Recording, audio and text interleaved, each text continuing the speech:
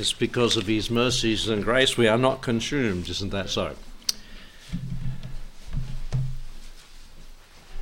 And with the country that we live in, a country of privilege, yet we vote a person like Miss Phelps into, I say, what's the Lord think? And to top it off, there's so many Jewish people in that community too. Which way they vote. It's sad, isn't it, that our country would do that. What does the Lord think? I think he thinks what this verse, let's go to it, Matthew chapter 23, verse 37, thought of Jerusalem. Could we put, "Oh, Australia, Australia," into these verses? But it says, "Oh, Jerusalem, Jerusalem, thou that killest the prophets, stonest them that sent unto thee," despising God, dismissing God's moral, spiritual truth. As we look at this passage, remember that there's been a build up to this point in Matthew, and we've been looking at that in the evening service for a couple of years. And the Lord come to chapter 23, he said, "Woe, woe," 8 times, "to this generation that has rejected the King," rejected their Messiah. And he comes to verse 37, weeping for this nation. Then he goes into chapter 24, and the disciples ask 2 questions that are given in verse 3. When they said, "Look at the great temple," the Lord just dismissed the temple and said it's all going to collapse in a heap soon. It's all going to be destroyed. And the disciples asked, "Tell us when these things shall be, and what shall be the sign of thy coming," in verse 3 of chapter 24, "and of the end of the age." And the Lord went on in chapter 24 and 25 to answer the second question first. And the first question he didn't answer, well, not in Matthew, but the answer is given in Luke, about the destruction of the Herod's temple. And in between here we have the portion we'll look at this morning, of verse 37 to 39. Let us pray. Thank you, Lord, for your word. Thank you that it is accurate, it's true, and we can trust in it. And Lord, we look around and you look down and shake our heads, and you are amazed at the rebellion of the human heart. And your Son, who served and ministered, who did wonderful works amongst the children of men, was despised and rejected. He wept over Jerusalem and its citizens. As we look around at our country with all the privilege we have, we ought to be brought to tears because of the rebellion and the wickedness of the heart of men. I pray, Lord, that we'd take something from your word today that might apply to our lives and take it out with us and share it with others. Bless for your glory and praise in Jesus' name. Amen. O Jerusalem. How many have been to Jerusalem? 2, 3, 4, 5? Yes, good. There's been some of us go to Jerusalem, and as I've said before, you'd better go there now, because if we come back in glory with the Lord and see it then, it'll be all different. But have a look now, have a look then. I know, yes, I have preached on this quite a few years ago, but it's a portion that we come to at our evening service, and I said I'd save this one for the morning service. If there has been a central physical place of God's interest on earth, what country is it? It's Israel. If there's been a city that God is interested in, we would say Jerusalem. That's where he planted his glory. That's where he planted his people. God chose that place for his own reasons and that people to inhabit the place. It's that particular spot on earth. And it's great to visit the Temple Mount if you're allowed to on the day you visit Jerusalem, because sometimes they just shut it down. Not the Jews, the Arabs shut it down, because they've got their police there.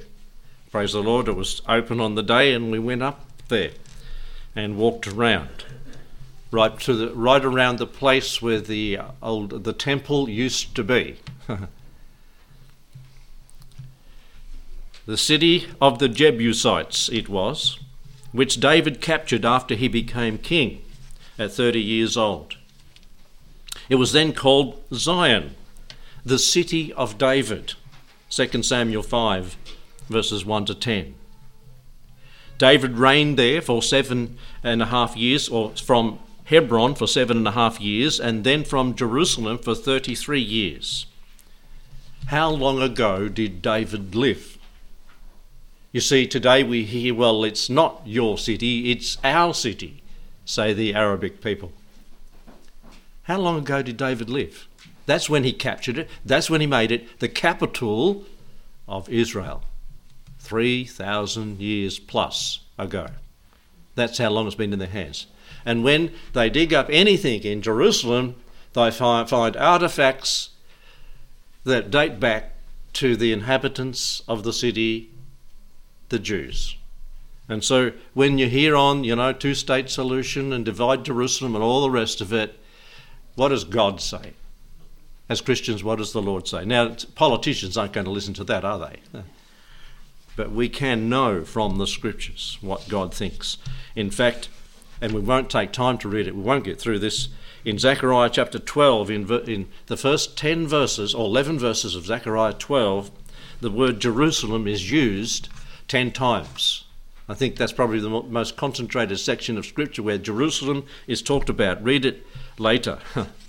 When the Lord will come back and stand in that day, in that place, coming through the eastern gate. I stood on the Temple Mount facing out to the temple gate, looked down the stairs that lead to the eastern gate, where it leads over to the Mount of Olives, and thought, well, the next one to go through that gate is the Lord Jesus Christ. He said he would, and he will. And all the graves have been put on the other side of it, so that because a Jew wouldn't walk over graves, but he will. Graves are nothing to him. And he will come through that place from the Mount of Olives. Read that in Zechariah. I have a letter here that we receive regularly every month from Friends of Israel. And this was back in September last year. The roar was deafening as 5,000 people, Jewish and Christian, rose to their feet when Vice President Mike Pence declared, "It's not a matter of if, but when we will move our American embassy from Tel Aviv to Jerusalem." I think this is news in our country this week too, isn't it? If you've been listening. For more than 20 years, every president has signed a waiver delaying the move due to national security reasons or just plain chicken. Why is Jerusalem such an issue? God puts it this way: I have chosen Jerusalem that my name might be there. 2 Chronicles 6:6. Jerusalem is his city. He calls it the city which I have chosen out of all the tribes of Israel. He gave the stewardship of it to the Jewish people 1,000 years before Christ was even born. Jesus himself expressed his heart for Jerusalem in the portion that we look at this morning, "O Jerusalem, Jerusalem." It was the lament of a father aching for his children, offering their warmth, protection and blessing. Although they missed the opportunity then to take refuge under his wings, he still loves them. Jeremiah 31 verse 3. Today world leaders want to divide Jerusalem for political reasons. They deny our Lord's purpose for this beleaguered city and reject God's decision to give it to his chosen people. In fact, they reject the chosen people. And we all remember when Andrew Lewis and his father-in-law went to the United Nations when they were taking a vote in the Security Council to divide Jerusalem. And his father-in-law and him set up on each side of where all the delegates were entering, put up the flags and said, Jerusalem, it had written on it, Jerusalem is God's city. Don't divide it. It's his city for his people, and it's not to be divided. And they got a response. Of course they would. They didn't ask to be set up there, but they did. The enemies of Israel want to divide the city into East and West Jerusalem. They conspire to take East, I continue this letter, they conspire to take East Jerusalem away from Israel and give it to the Palestinian Arabs. But East Jerusalem is Jerusalem. East Jerusalem contains the biblical city of David. If you go there, that's where it is. The Temple Mount. Is that important to Jewish people? Of course it is.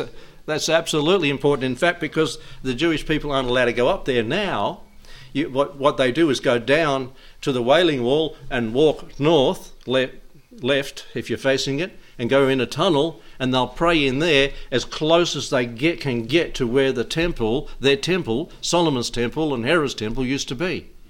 And they stick their prayer things in there, in a little spot. You can go in there, it's a little sort of little tabernacle, you might say. You can go and pray in there. We sat in there and watched a city rise from out of the rock. The Jews have done it, and they put it up, and this is Jerusalem. This is the temple. Go there and you'll see it. What a place. The Jews, it is East Jerusalem that really has the heart of the Jewish people, those who are not secular Jews.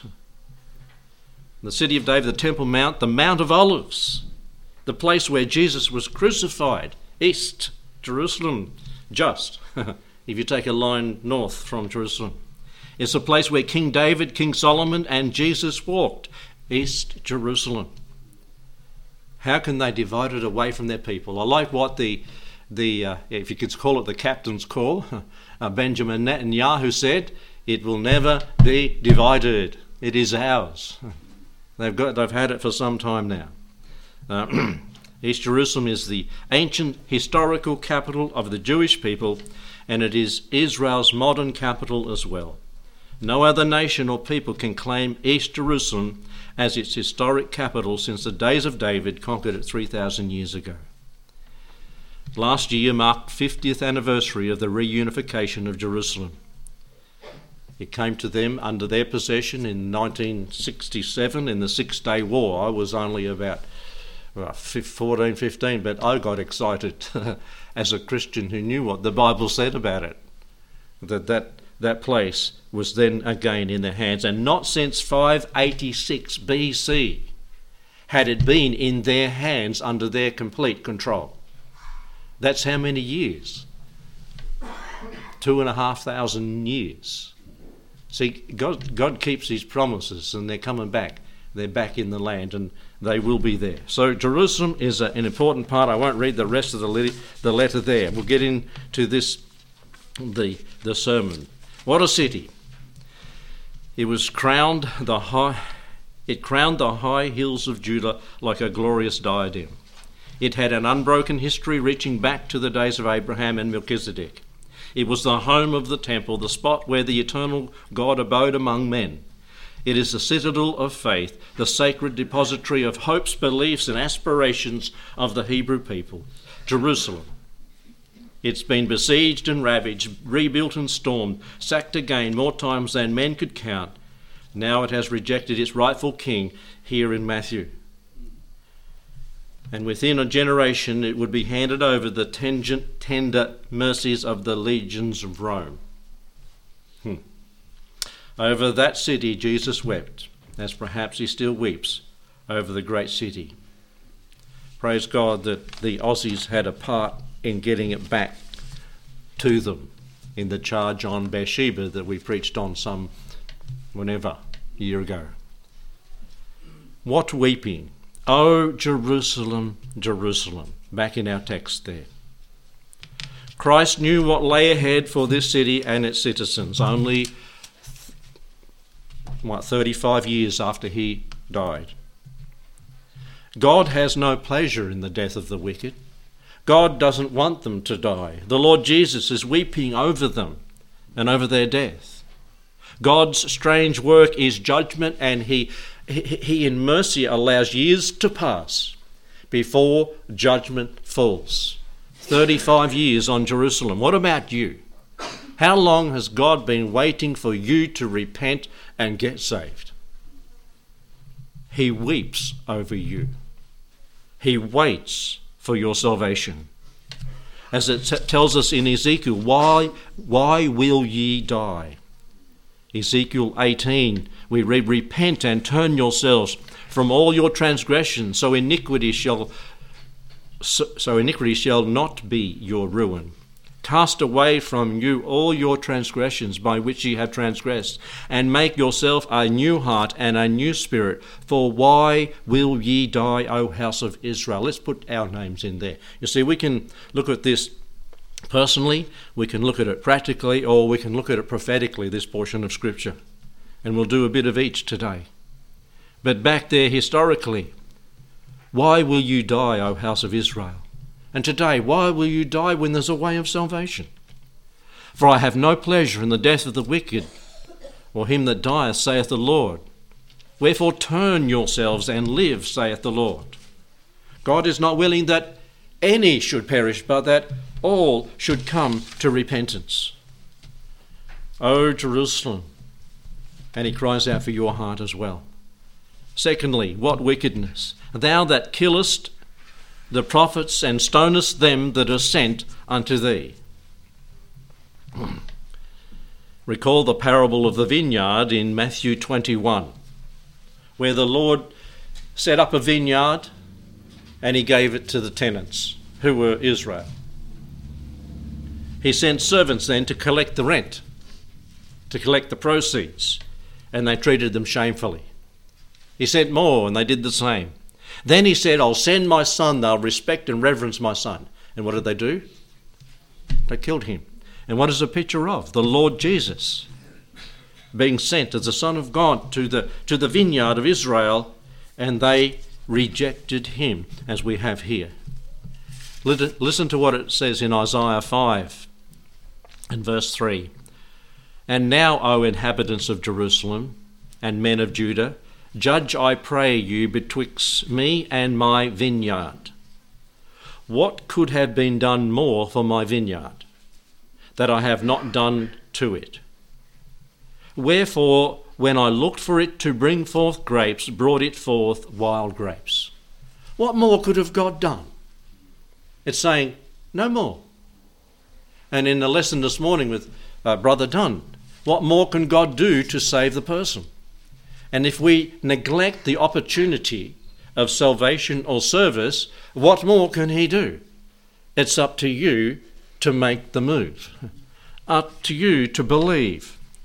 Up to you to serve and minister. What is it bringing forth? What's your life bringing forth? What did Israel bring forth? They brought forth wild grapes. They crucified the Messiah. What's your life bringing forth? What fruit have you and I because of the salvation that we have in the Lord Jesus? Are we walking with the Lord? Are we talking about the Lord? Are we witnessing for the Lord? What more could be done? I pray that the Lord looks down and is well pleased with your life. In Hebrews chapter 6 and verse 4, it is impossible for those who once were enlightened have tasted the heavenly gift, were partakers of the Holy Ghost, and have tasted the good word of God and the powers of the world to come, if they fall away, to renew them again to repentance, seeing they crucify to themselves the Son of God afresh and put him to an open shame. What wickedness, that God has provided the way. He has knocked on their heart's door. The Holy Spirit has striven with them, that is of Israel, and they've rejected. Yeah, but what about us? What about us for salvation? What about us for Christian service? What wickedness? Thou that killest the prophets and stonest. That's what they did to them, and that's what they still do to them over there in Israel. So close, yet so far. They had the Son of God living among them, so close, yet so far from the truth. Woe to them. Woe to you that reject the message. What warmth in chapter 23 and verse 37. O Jerusalem, Jerusalem, thou that killest prophets and stonest them who are sent unto thee, how oft would have I gathered you together, how oft would he gather you together? Brother Ryan, when you call the kids together, do they all come? They do. That's good. 1, 2, 3, 4, 5, 6, 7, 8. Well, do you do what you try to get the name of one you're looking at, and you go through all until you get, yep. Sometimes the dogs as well. And the Lord has done that. He's called, he's beckoned, named them all. Come. John 1:11. He came to his own, and his own received him not. He tried to gather them together. Matthew 11:28-30. Come unto me, all ye that labour and are heavy laden, and I will give you rest. Romans 10:21. But unto Israel he saith, all day long have I stretched forth my hands unto a disobedient and contrary people. All day long. How often he tried to gather them together. John 3:17. For God sent not his Son into the world to condemn the world, but that the world through him might be saved.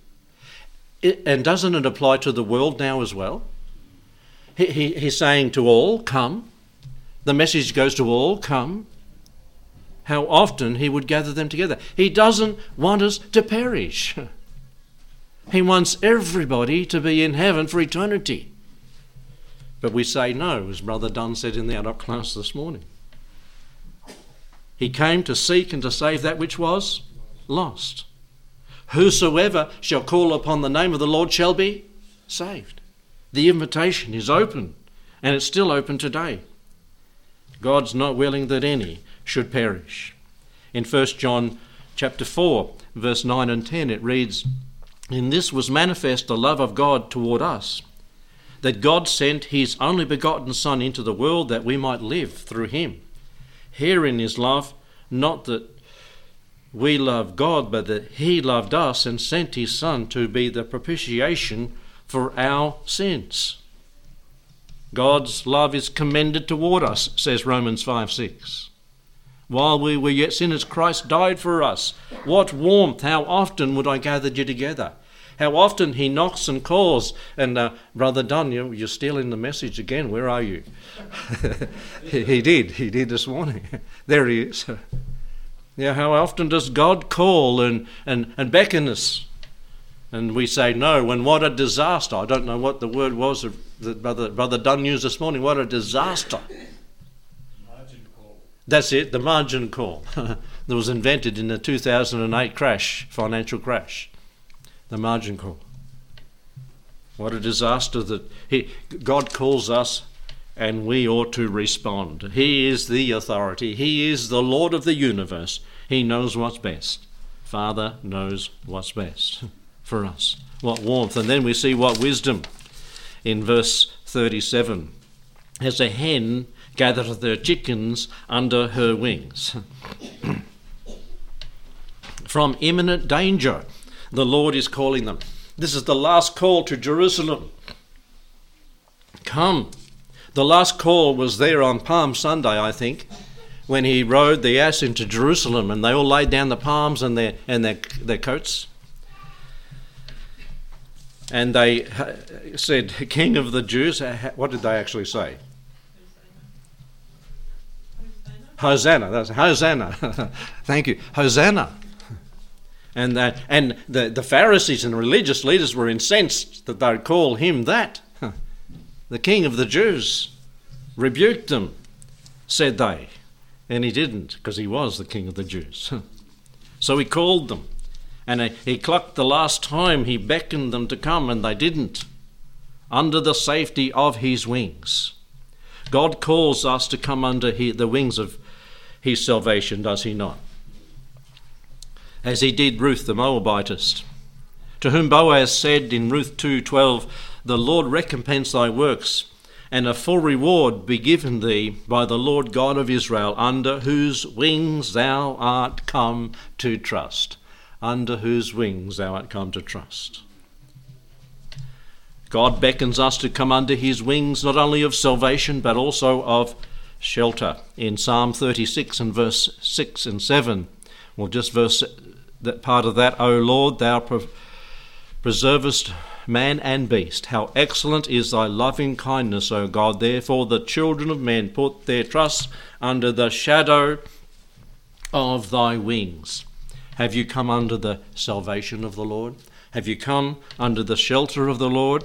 Have you come under the security of the Lord? He beckons us to come under his wings in Psalm 8 and verse 9, or Psalm 17 verse 8 and 9. Keep me as the apple of thine eye. Hide me under the shadow of thy wings. Security in the Lord. With everything going the way it is in the world, we've got security in the Lord. And of safety as well. Salvation, shelter, security and safety. In Psalm 57 and verse 1, we read, Be merciful unto me, O God, be merciful unto me, for my soul trusteth in thee. Yea, in the shadow of thy wings will I make my refuge until the calamities be past. Are you safe under the wings of the Lord? Have you heard him cluck?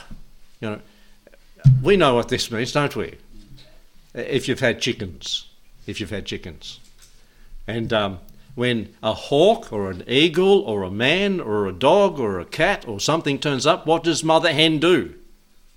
Come on, someone do it for me. That's it, come on. I knew Larry would. They're clucky.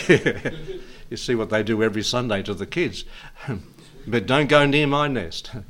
Well, that's attack. The hen calls them to come under the wings and puts its wings up, and the whole 12 of them seem to fit under there, don't they? When we had chickens and chooks at home. Have you come under salvation, shelter, security and safety of his wings? Come unto me, all ye that labour and are heavy laden. There's a story that I share it from Ash Wednesday. That's many years ago now. It's getting close to 40 years soon. And fires raged at Mount Macedon, down on the coast, and up at Cockatoo, around the farm, right, the neighbouring property to the farm at Emerald. It happened there. And count so many things that were seen that day, and my brother was on a D7 in the middle of it all, trying to put it out. And he couldn't touch the steel, it just melts your hand onto it. But he was able to reverse up through the fire and get out. But he saw people driving to their death, straight into the fire. He couldn't do a thing. And it was a terrible time. But at Mount Macedon, there was a fireman went through after in a farmer's yard. And there in the middle of the yard was a hen, fried, all blackened. And he kicked it, just kicked the chook. And out from under the chook run all the little chickens. Folk, that's a perfect picture of the Lord Jesus Christ. He took the fire of our judgment on himself at Calvary. And we can come under the shadow of his wings and find life eternal. What wisdom God has. He's clucked, he's called, he said, come, but have you? Time is short. Today is the day of salvation. What willfulness? Notice the next thing in verse 37. What does it say? And ye would not. How many do the same thing as Israel did in that day, and they would not? Probably 99 almost % of the world's population, and they would not. And they would not. The same in Israel today. They still will not. God has to break them with a heavy hammer to bring them to himself. And I tried to find this morning, I found a couple of other little booklets that Andrew's printed in Israel, but the blue one, you'll have to send me, or bring one, Andrew, when you come. The little blue one that he distributed to all the leaders, all the politicians in Israel, to all the rabbis. And I don't know if he sent it out to the principals of all the schools as well. It had the Gospel of Matthew in it. And an Orthodox man got up in the Parliament of Israel, who was a parliamentarian, 20% of the Knesset is orthodox.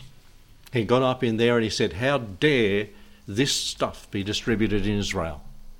How can we stand this stuff when we stand for something different? And he tore the book, Andrew's book, in half in the parliament. And the Attorney General of Israel got up and said, we are religiously free. He is allowed to distribute that. And that just gave Andrew more zest to do it. I'll try to get the little book to show you, but this happened. They're still like it. And they will not, but they will. They will. The pressure will come on little nation Israel so immensely that they will be broken. It's to happen, and it may be in our lifetime, but God's going to apply the pressure, bring the hammer down. And for those that might be listening in Israel, God be merciful to you. Come today. Don't harden your heart. Read Isaiah 53. That's in your Bible. And listen to what it's saying. Listen to whom it's talking about. The Lord Jesus Christ. What willfulness. Obey not the gospel. Let's think of it in terms of the church. In 2 Thessalonians, it tells us about that in verses 1 to 8. Chapter 1, verse 8. And to you who are troubled, rest with us when the Lord Jesus shall be revealed from heaven with his mighty angels in flaming fire, taking vengeance on them that know not God and that what? Obey not the gospel. What willfulness that you disobey the gospel. What willfulness that you sin willfully after you have received a knowledge of the truth. What willfulness when God stands and says, behold, I stand at the door and knock. Open, and you don't open the door. Now I know that's an application, not an interpretation. And they refused to hearken. In Zechariah chapter 7, verse 11 through to 12, it reads, and they refused to hearken. They pulled away the shoulder. They stopped their ears that they should not hear. They did it to the Lord Jesus. They did it to Stephen when the church had already started. And they stopped their ears and gnashed upon him with their teeth. Yea, they made, back in Zechariah, yea, they made their hearts as an adamant stone, lest they should hear the law, the words which the Lord of hosts has sent to by his Spirit, by the former prophets. Therefore came great wrath upon them from the Lord. They refused to hearken. And in Luke 19, it again speaks to the nation of Israel at that time. If thou hadst known the day of thy visitation, if you chose that day to believe, these things would not have befallen you. In Luke 19 and verse 42. Well, let me read that. It says, if thou had known, even thou, the Jewish nation, at least in this thy day, this is your day of salvation, the things which belong to your peace, but now they are hidden from your eyes. The days come, saith the Lord, that the enemy shall cast a trench about thee. And this is why the Lord was weeping for Jerusalem.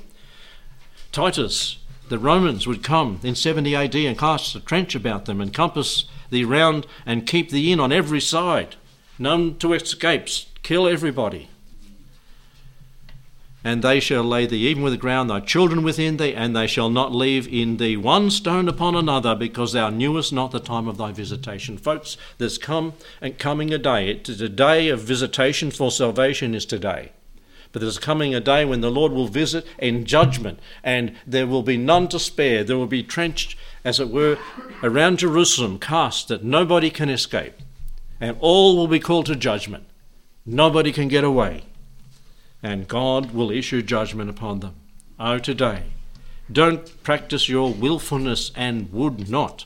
And I use Adolf as an example here. Not now, but in the past. And he sat there when Evangelist Weeks would come, didn't you? And he dug his heels in, didn't you? He has to answer yes to all these questions. And he would not. But he loved coming to the evangelist preaching because that gave him a challenge to resist. But God broke his heart under Brother Arkady down at Croydon Baptist Church. And he submitted to the gospel of the Lord Jesus Christ. It took 15 years or so, didn't it? 17, he knows the years. That he heard, but said, I will not. I can make it, I can do it my way. But praise the Lord that Adolf trusted and believed. Don't say no. Believe on the Lord Jesus Christ. What willfulness. What woe. Your house is left to you desolate. That's in verse 38. There is no hope. There's no second chance. There's no salvation after the grave. And beside this, between you and us, there is a great gulf fixed, so that none can pass from here to you. You can't, once you go out of this world, once you die, make a decision. Your house is left to you desolate. There's no purgatory or punishment that will pay for your sins and make you worthy. What are you building your house upon? In Matthew chapter 7 there's the wise man and the foolish man. One built his house upon the rock, one upon the sand. Your house will be left to you desolate if you build upon the sand. If you build upon the rock, the Lord Jesus Christ, you'll have surety for eternity. If our earthly house of this tabernacle were dissolved, where will we be in that day? Because it is going to be dissolved. Job said, after my death, this body worms do eat. That's what it says. That's no glorification of the body, is it? Your house will be left to you desolate. Then what? And so Israel, their house, Jerusalem, would be left to them desolate. What waiting? In verse 39, ye shall not see me henceforth. Ye shall not see me henceforth. They cried, his blood be on us and our children. And how patient and long-suffering, how merciful and gracious is our God. In Hosea 5:15 we read, I will go and return to my place, like the Lord speaking, I'll go and return to my place till they, the Jews, acknowledge their offence, and their offence is the crucifixion of their Messiah, and seek my face. In their affliction, in the time of Jacob's trouble, they will seek me early. God has now waited 2,000 years for their acknowledgement, for their repentance, for their reception, for their recognition of the Messiah, for their return. They're grafting in again. God is waiting and is able to do it, but they have said no, no, no. Aren't you pleased that God is long-suffering? If he hadn't been, we would not be. Put it that way. If he hadn't been, we would not have gotten saved before we passed out into eternity. If he hadn't been, Israel would have been wiped off the map a long time ago. But they haven't been. They're back in the land. What nation can be dispersed amongst the nations of the world and 2,000 years come back as a nation, learn their language, get everything back into place, and even plan to build a temple? I know that's wrong, but they're going to do it. They've got it already. And God is still waiting. And he looks down at their puny efforts.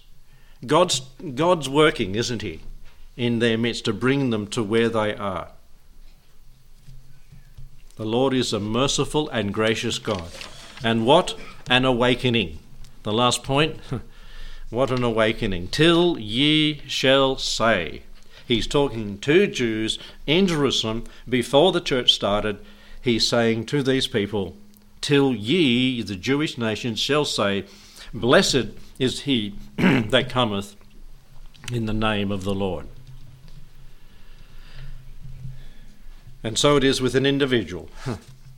So it was with Nebuchadnezzar until he looked up and said, God is on the throne. Till ye shall say, I am a sinner, I'm lost, I cannot save myself, I trust in the Lord Jesus Christ, and thou shalt be saved. Have you said that yet? Have you recognized that you're a sinner and need to repent of your sin to trust the Lord for salvation? And the Jewish people, in their affliction, they will seek me early. In Jeremiah 30 verse 7 through to 11, it speaks of the time of Jacob's trouble. It's so great that unless it be shortened, there should no flesh be saved. There's going to be no time like the judgment to come, and the world is rushing toward that judgment very quickly. In Jeremiah 30 and verse 11, the Lord said, "For I am with thee, saith the Lord, to save thee. Though I make a full end of all nations," God said, I can destroy and will destroy all nations to which I have scattered thee, "yet will I not make a full end of thee." A promise of preservation for the Jewish nation. "But I will correct thee in measure and will not leave thee altogether unpunished." In other words, you've done what you've done and I'm going to do what I'm going to do. I'm going to give you great discipline, terrible judgments. I will correct you in measure, but I will not make a full end of you. That's a promise of God. And 3 times in Jeremiah, he said, I will not make a full end of Israel. I will not make a full end of Jerusalem. I'm going to preserve a remnant, that they might come through the time of trial and come out the other side, my people. In Zechariah, it tells us in chapter 12, verse 10, "I will pour upon the house of David, upon the inhabitants of Jerusalem, the spirit of grace and of supplication, and they shall look upon me whom they have pierced." Now, when did they do that? When they crucified Jesus. Have these things been fulfilled yet? Some of them. And then they mourn when they look upon him. They have pierced, and they shall mourn for him as one mourneth for his only son, and be in bitterness for him. Has that happened? Has the Jewish nation done that? No. Are they going to do it? Yes. It's not the church it's speaking about. He is talking to the Jewish nation. What an awakening when that happens. Let's turn to close to Romans chapter 11.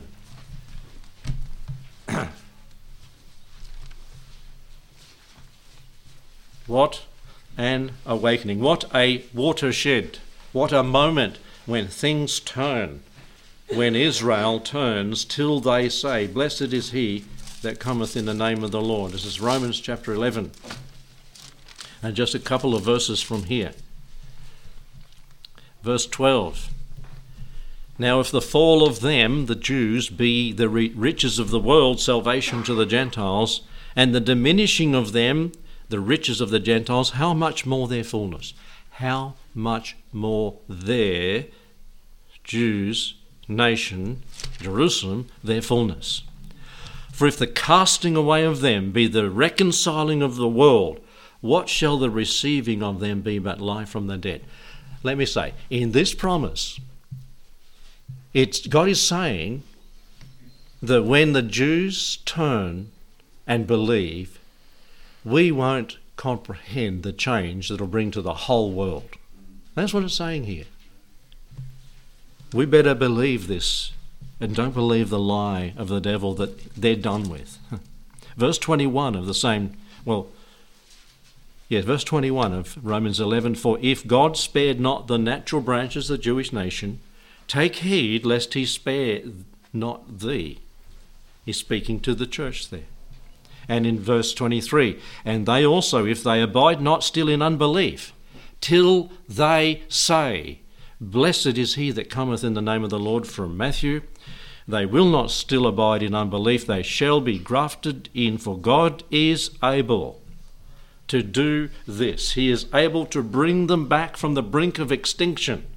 In fact, if the Lord Jesus does not turn up at that right time at the Battle of Armageddon, the Jews would be extinct. That's it. No longer. But he will. Just in the nick of time. Well, yeah, you could say that. Because 2/3 of them will be destroyed, and maybe even more. But God will save the remnant, and they'll look upon him and believe. You see, as you see this plan of God for his people, for the church, and for all, when it's all wrapped up, you say what Paul said in Romans chapter 8. He come to the conclusion of these things. No, in chapter 11, Verse 33, oh, the depth and both of the wisdom and the knowledge of God, how unsearchable are his judgments and his ways past finding out. It is a marvellous thing that God will do. What an awakening. What a watershed moment. What a change and turn in this world's history will happen when that happens. And what an awakening when a person comes from darkness to light. Ephesians 5:8. You were once darkness, but now you're light in the Lord. You were once children of wrath, but are now children of God. You were once going to hell, but now you're on your way to heaven. Can you remember the watershed moment? Can you remember the awakening that happened in your soul when you become a Christian? And there was a complete change. There was a 180-degree turn, just like there will be in Israel, back to the Messiah. What about you? Has there been that change? Do you see it in your life? Do you know it in your heart that there has been a change? I now serve the Lord. Yes, Lord, and I do what he wants. What an awakening. If you haven't had that day when the light's been turned on by the ministry of the Holy Spirit, today could be the day when he knocks. Don't do what Israel did. Trust the Lord as your Saviour. Heavenly Father, thank you for the word. Thank you for the example of Israel. Oh Lord, you know, and we know from Scriptures that they will be brought back from the brink of extinction to be the ruling spiritual nation of the world. But what about us today? Have we rejected? Are we despising the offer of salvation? Have we a wicked and a willful heart rebelling against the truth? When all day long he's stretching his hands forth in warmth to welcome us into his fold. Oh Lord, I pray for that hardened heart today, that it might be broken and that they might come to you. Thank you for these words. Bless us as we sing a closing hymn in Jesus' name. Amen.